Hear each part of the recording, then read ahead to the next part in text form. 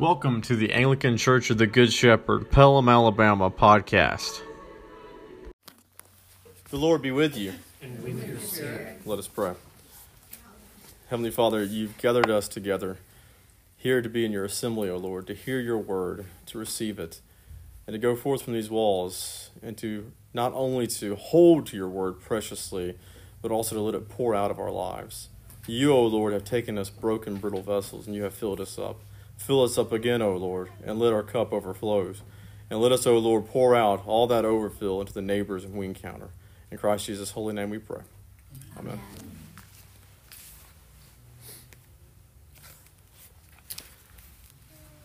The unexpected is what we come to expect in life, right? There's always a challenge, always something new that's happening. Meanwhile, some other things, they never change. We even say to ourselves, drawing from Ecclesiastes, there's nothing new under the sun. No surprises. Yet, paradoxically, we also say to ourselves that you never know what life is going to throw at you. It's real interesting how we attribute the surprises in life to life itself, as though life was the thing throwing something at us. However, nothing is unexpected for our Lord, for our Savior, Jesus Christ. Our Lord, our God, He stands outside of time. He exists outside of time. He's the very creator of time itself. He knows what will come, and He has a plan even for those mundane daily tasks that we do day to day. Those tasks that we know are coming as Monday knocks on the door, and we can't help but even think about it right now in this moment. Yet God draws near when the unexpected surprises grip our hearts in life. And they give us pause, even concern, even fear when we're honest. Now this morning, we find Jesus fresh from his temptation with Satan. After the call of Andrew, Simon Peter, James and John as his first 4 disciples. We find him fresh from his preaching of his gospel, that the reign of God is made manifest on earth, or the kingdom of God is at hand, as it says in many of our translations.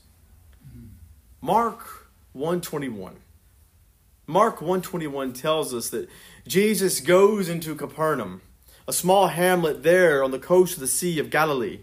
And Capernaum, it's a fishing village. It's neighboring the nearby village where Jesus has called his first 4 disciples. And St. Mark, in his typical manner of writing, he tells us that Jesus and these disciples immediately, without delay, enter into the town. But not on any day. They enter into Capernaum on the Sabbath, Mark records. And Jesus enters into the synagogue and was teaching. Now notice that Jesus' ministry is to his people, the Jewish people first. He goes into the synagogue there on Sabbath, where people will be coming together to honor God, worshiping God, avoiding work, and there to listen to what the rabbi has to say after the reading of the Word of God. And so Jesus goes and finds his people, his very same people he called out from Egypt, and he gathers and teaches them, much like many other traveling rabbis would do, going from town to town, teaching from Sabbath to Sabbath. As a matter of fact, St. Paul will model this practice as well when he's commissioned as an apostle of our Lord, when he travels throughout the Roman Empire. And if you're familiar with the scriptures, you'll recall that the center of Jewish worship is not the synagogue, it's always been the temple. The Old Testament, the Old Covenant, constantly speaks about the temple. As a matter of fact, the Gospels talk a lot about the temple because of what Jesus has to say about the temple. The Old Testament reveals the creation of the temple going back to the tabernacle, that tent that traveled with the people of God while they're on the move from Egypt heading to the Promised Land. And the tabernacle, which exists as this tent that is the temple, that is mobile, exists for many, many years, even during the early reign of the early kings of Israel.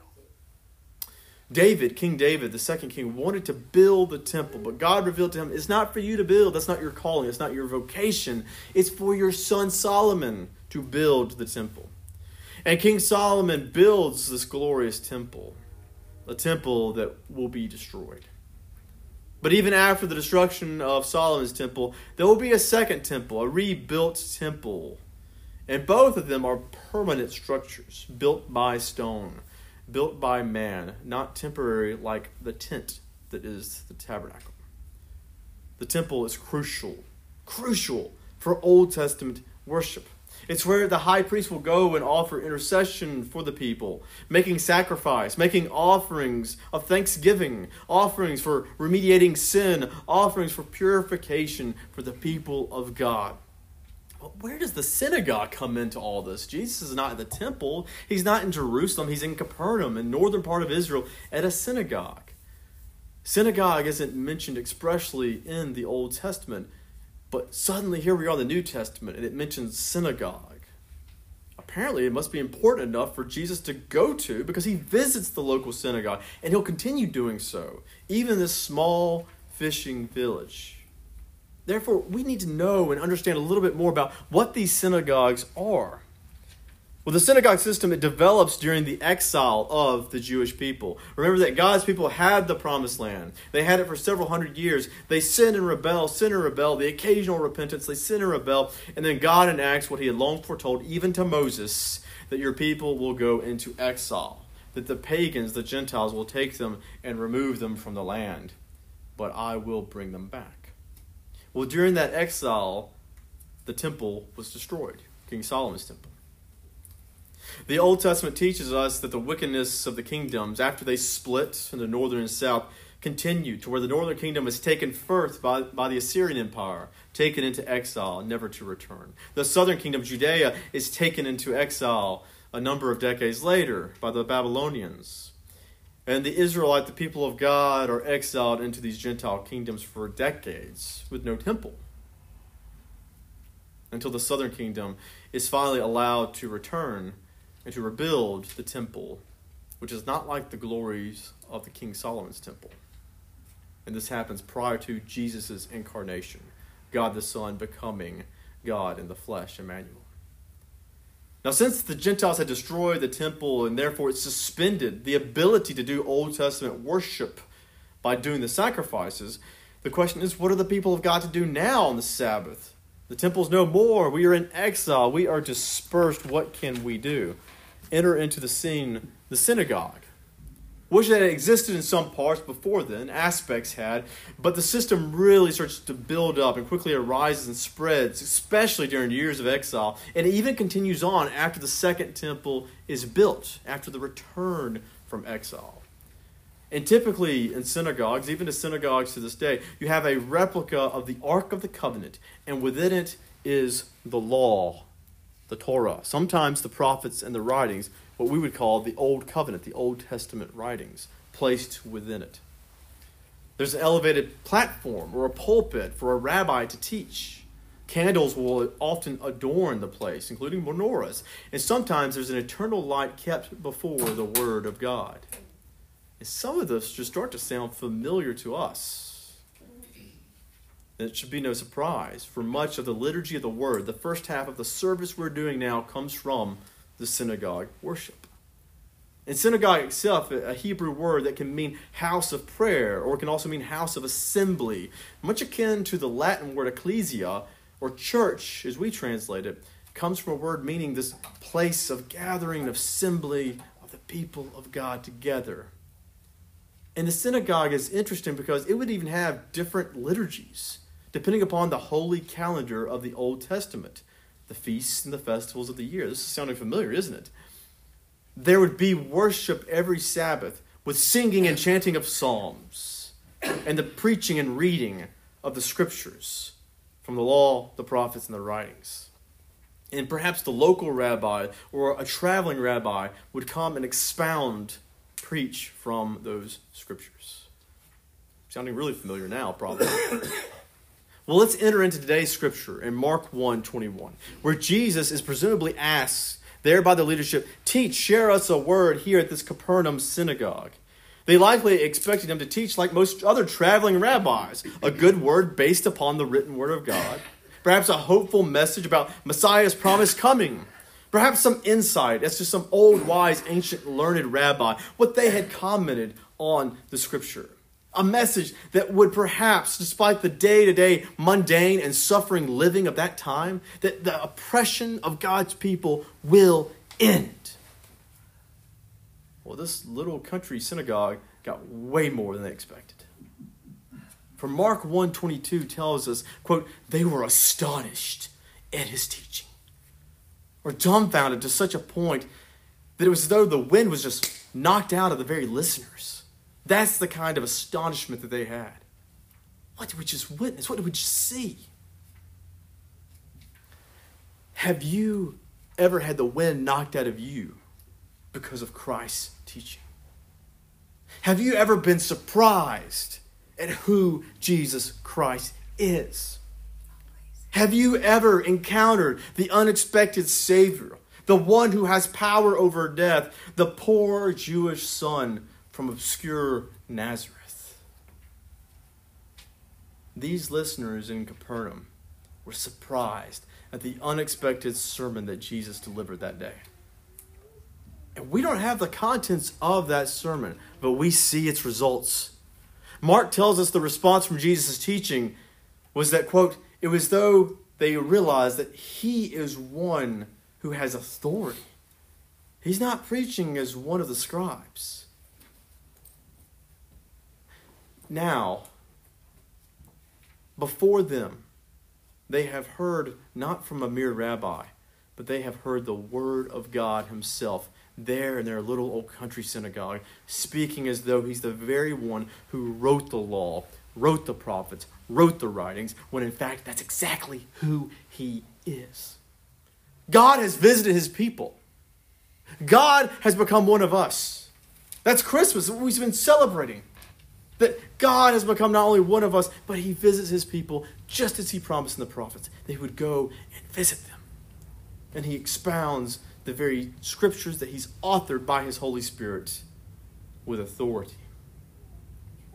But these Jewish listeners, they ironically, they don't put the two and the two together. They forget what Moses told the Israelites, which we heard in our reading in Deuteronomy 18. Namely, when he says to them, the Lord your God will raise up for you a prophet like me from among you, from your brothers, and it is to him that you shall listen. Just as you desired the Lord your God at Horeb, there on the day of assembly, Moses is referencing, just as you gathered together on that mount. And then he goes back, he says, quote, when you said, let me not hear again the voice of the Lord my God was booming, and it gave them fear. And Moses says, just like on that day, when you said, let's not hear again the word of the Lord. Let's not see this great fire anymore, lest we die. And the Lord said to me, Moses continues quoting, they are right in what they have spoken. I will raise up for them a prophet like you, meaning Moses, from among their brothers. Will be one of them. And then God continues in Deuteronomy, and I will put my words in his mouth. And he shall speak to them all that I have commanded him. And whoever will not listen to my words that he shall speak in my name, I myself will require it of him. God is doing exactly what he promised to the Israelites. What exactly he promised to all of us, the people of God. He sent himself, God the Son, to speak exactly his words because he is the living Word of God. And here we are in this little country synagogue, and he's expounding from the very Word of God while he's fulfilling the very Word of God. And indeed, these surprised, these astonished Capernaumites, they don't even realize that Deuteronomy in their presence is being fulfilled this very day. They don't realize that they are looking at and hearing from God's final prophet, Israel's true king, Israel's great high priest and sacrifice, is the one who is teaching with authority, because he's the only one who has authority. The very same one who spoke to Moses there on the holy mountain, who caused the people to fear hearing God's voice, he's the same God who has sent his only begotten and beloved Son, who has now become man and is speaking to them from that pulpit. The scrolls that have the law, the prophets, the writings. They were rolled up, they were placed back into that ark, that replica there in the synagogue. The same time that the living, walking, breathing ark of God, who authored those same scriptures, stepped down from the pulpit. But then life interrupted. The unexpected happens. A surprise occurs. No sooner has Jesus finished teaching in power, in might, in authority, than immediately, Mark again records, immediately, as he loves to point us towards. Verse 23, there was in their synagogue a man with an unclean spirit, that is a demon. This unclean spirit is unclean because it's rebelled against God. It has rebelled against God Almighty and has aligned instead with Satan and his great rebellion. And this demon cries out in verse 24, "What have you to do with us, Jesus of Nazareth? Have you come to destroy us? I know who you are, the Holy One of God." It's a fascinating set of 3 sentences there, back to back to back. So short. Just one verse contains them, and yet they're so chock full of insight. The demon-possessed man, he could be possessed by more than one demon, because he speaks out and says, "What have you to do with us?" And we'll meet later on in the scriptures someone possessed by a legion, referencing a unit of a Roman army possessed by many demons. But then again, it could be referring to all demons in general, asking Jesus, "What have you to do with us demons?" being implied. But regardless of what he meant, that possessed man who through this demon asks a second question. He says, "Have you come to destroy us?" And that question in and of itself, it may seem strange. Have you come to destroy us? Where is that coming from? You're coming out of the blue. Here we are in the synagogue, and all of a sudden you speak up and interrupt everything. That should make us think back to earlier in Mark 1. Because Jesus has defeated Satan in the wilderness after the temptation. And remember, Satan leads the rebellion of angels who become the demons that have possessed this poor man in the synagogue. The demons, they know their time is limited, and that God the Father will one day make good on his promise there in the Garden of Eden to send the promised Redeemer of mankind to crush the serpent. And now here he is, Emmanuel, God in the flesh. The snake crusher is here. And it's not the people who are listening to Jesus who recognize him, but it's the demon in the possessed man who confesses for the first time in Mark's gospel precisely who Jesus is in verse 24 when it says, "I know who you are, the Holy One of God." For you see, the Jewish congregates in this congregation, those there at the synagogue, they only recognize Jesus as he's Jesus of Nazareth, which is the first name the demon calls him by. But by the end of the demon's discourse, he cunningly reveals that Jesus is the Holy One of God, echoing the language that's right there in that ark, in those scrolls just rolled up, there in Daniel and Isaiah and Ezekiel and Hosea and the Psalms, that God himself, the Holy One of God, is the one coming to be our Redeemer. But why would the demon wish to reveal who Jesus is? There's 2 things going on here. The demon names Jesus. He outs him to a certain extent. And knowing someone's name in the ancient world, it conveyed great power. We see this even today. When you name someone, Andrew, you draw their attention. They immediately sit, look up, and stop doing what they were doing. It's why God names and renames those whom he calls. God has power over his people, and he calls them for his purpose. God rebukes and he restores his relationship to those whom he names. And it's why in the revelation of St. John, that John tells us that God has placed his holy name on the foreheads of his redeemed saints. So this demon is trying to pull a fast one on Jesus. But as we're about to see, Jesus will show that his gospel, the kingdom of God, is at hand and is about to be demonstrated in its full force. Now the next reason, the second reason why the demon outs Jesus is the Holy One of God. It's an attempt to derail Jesus' earthly ministry, which has only begun just a few verses before in Mark chapter 1. Jesus just started, as we learned last week, about proclaiming the reign of God. The kingdom of God is at hand. And now here we have this demon trying to stir up the people into a riot by stating, the Holy One of God is here. It could ruin Jesus' ministry, potentially, because the people could either act hastily and stone him, how dare you say you're the Holy One of God, or they may say the King of David is here, and they rush to enthrone him. But it's not yet his time. And we're going to see, as we're journeying through Mark's gospel this year, this is one of many times in which we see Jesus will cut off or cut short someone who's saying who he is, or will tell them, remain quiet. And Mark will explain, for his time had not yet come to suffer and die upon the cross.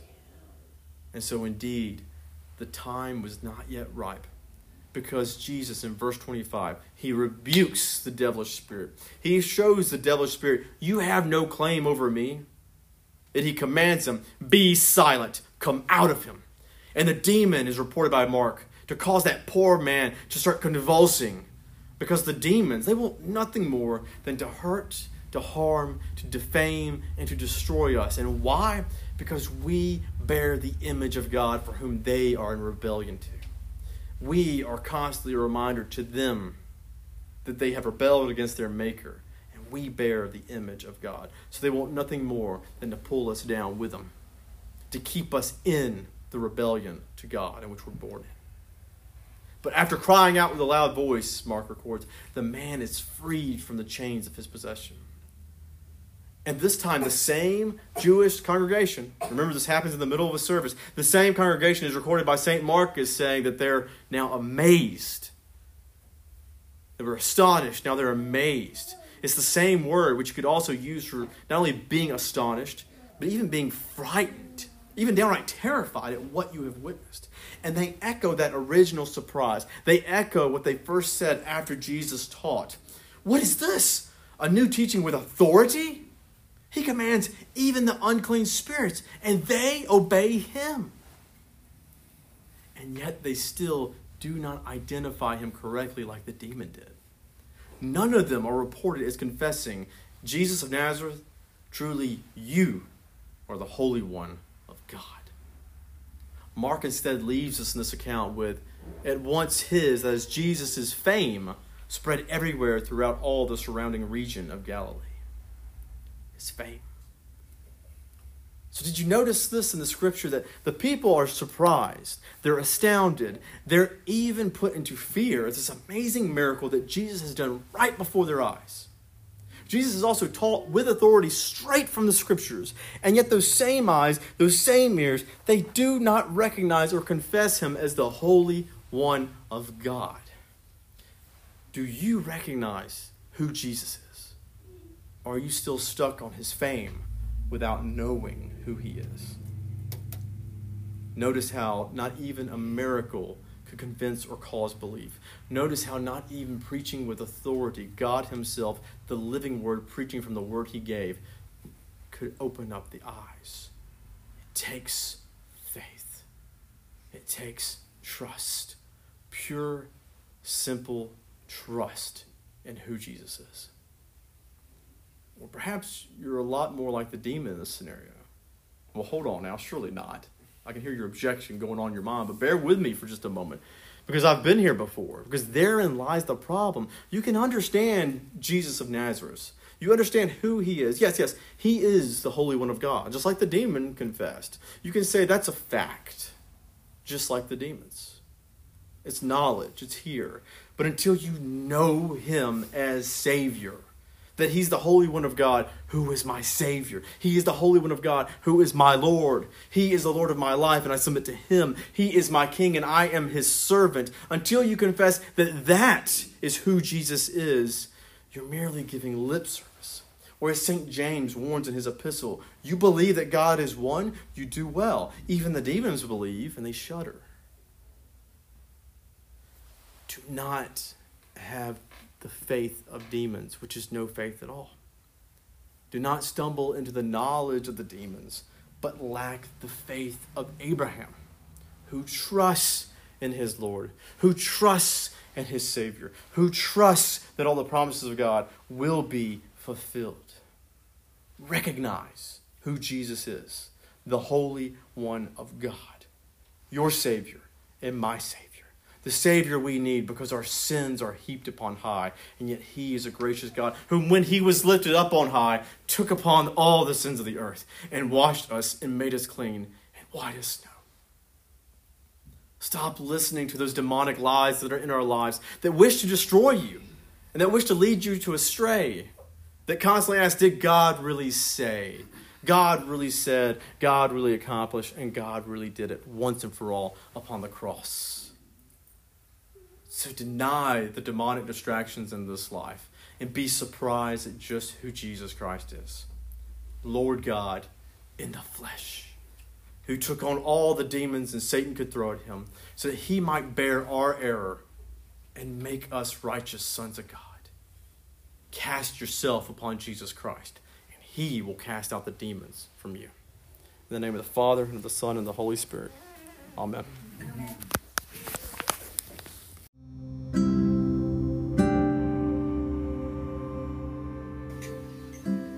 Thank you for tuning in and listening to the podcast for this week. We're expanding our ministries at Church of the Good Shepherd and expanding our space as well in order to better accommodate our growing church family and also to minister to our children. If you feel led to give, please feel free to text the word SHARE to 1-888-364-GIVE. Or additionally, visit us at www.goodshepherdacna.com and go over to the menu item listed Donate to donate online. We appreciate any help that you can give, and we hope to see you soon. Come visit us on Sundays at 9 a.m. for Bible study and at 10:30 a.m. for Sunday worship. God bless.